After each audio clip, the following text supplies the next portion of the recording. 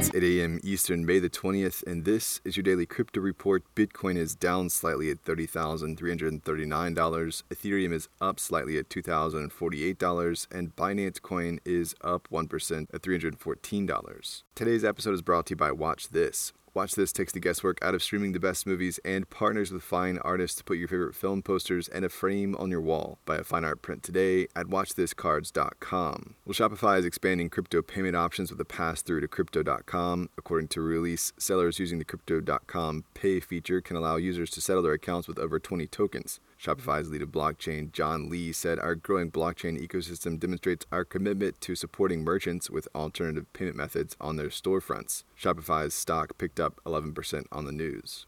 The CFTC has charged two men with running a $44 million crypto Ponzi scheme. The watchdog alleges that Sam Ikurti of Portland, Oregon, and Ravia Vadnaham of Aurora, Illinois, would convince victims to invest in a so-called income fund invested in digital assets. Those two defendants have also been charged with operating an illegal commodity pool and failing to register as a commodity pool operator with the CFTC. CFTC is seeking restitution, disgorgement, civil monetary penalties, and permanent trading bans and injunctions against future violations of the Commodity Exchange Act. Well, Chicago is encouraging vaccinated teens to mint NFTs of themselves as part of an effort to boost vaccination rates. Teens can have their portrait minted into one-of-one NFTs to keep or later resell on a secondary marketplace. The effort is meant as a reward for the young people.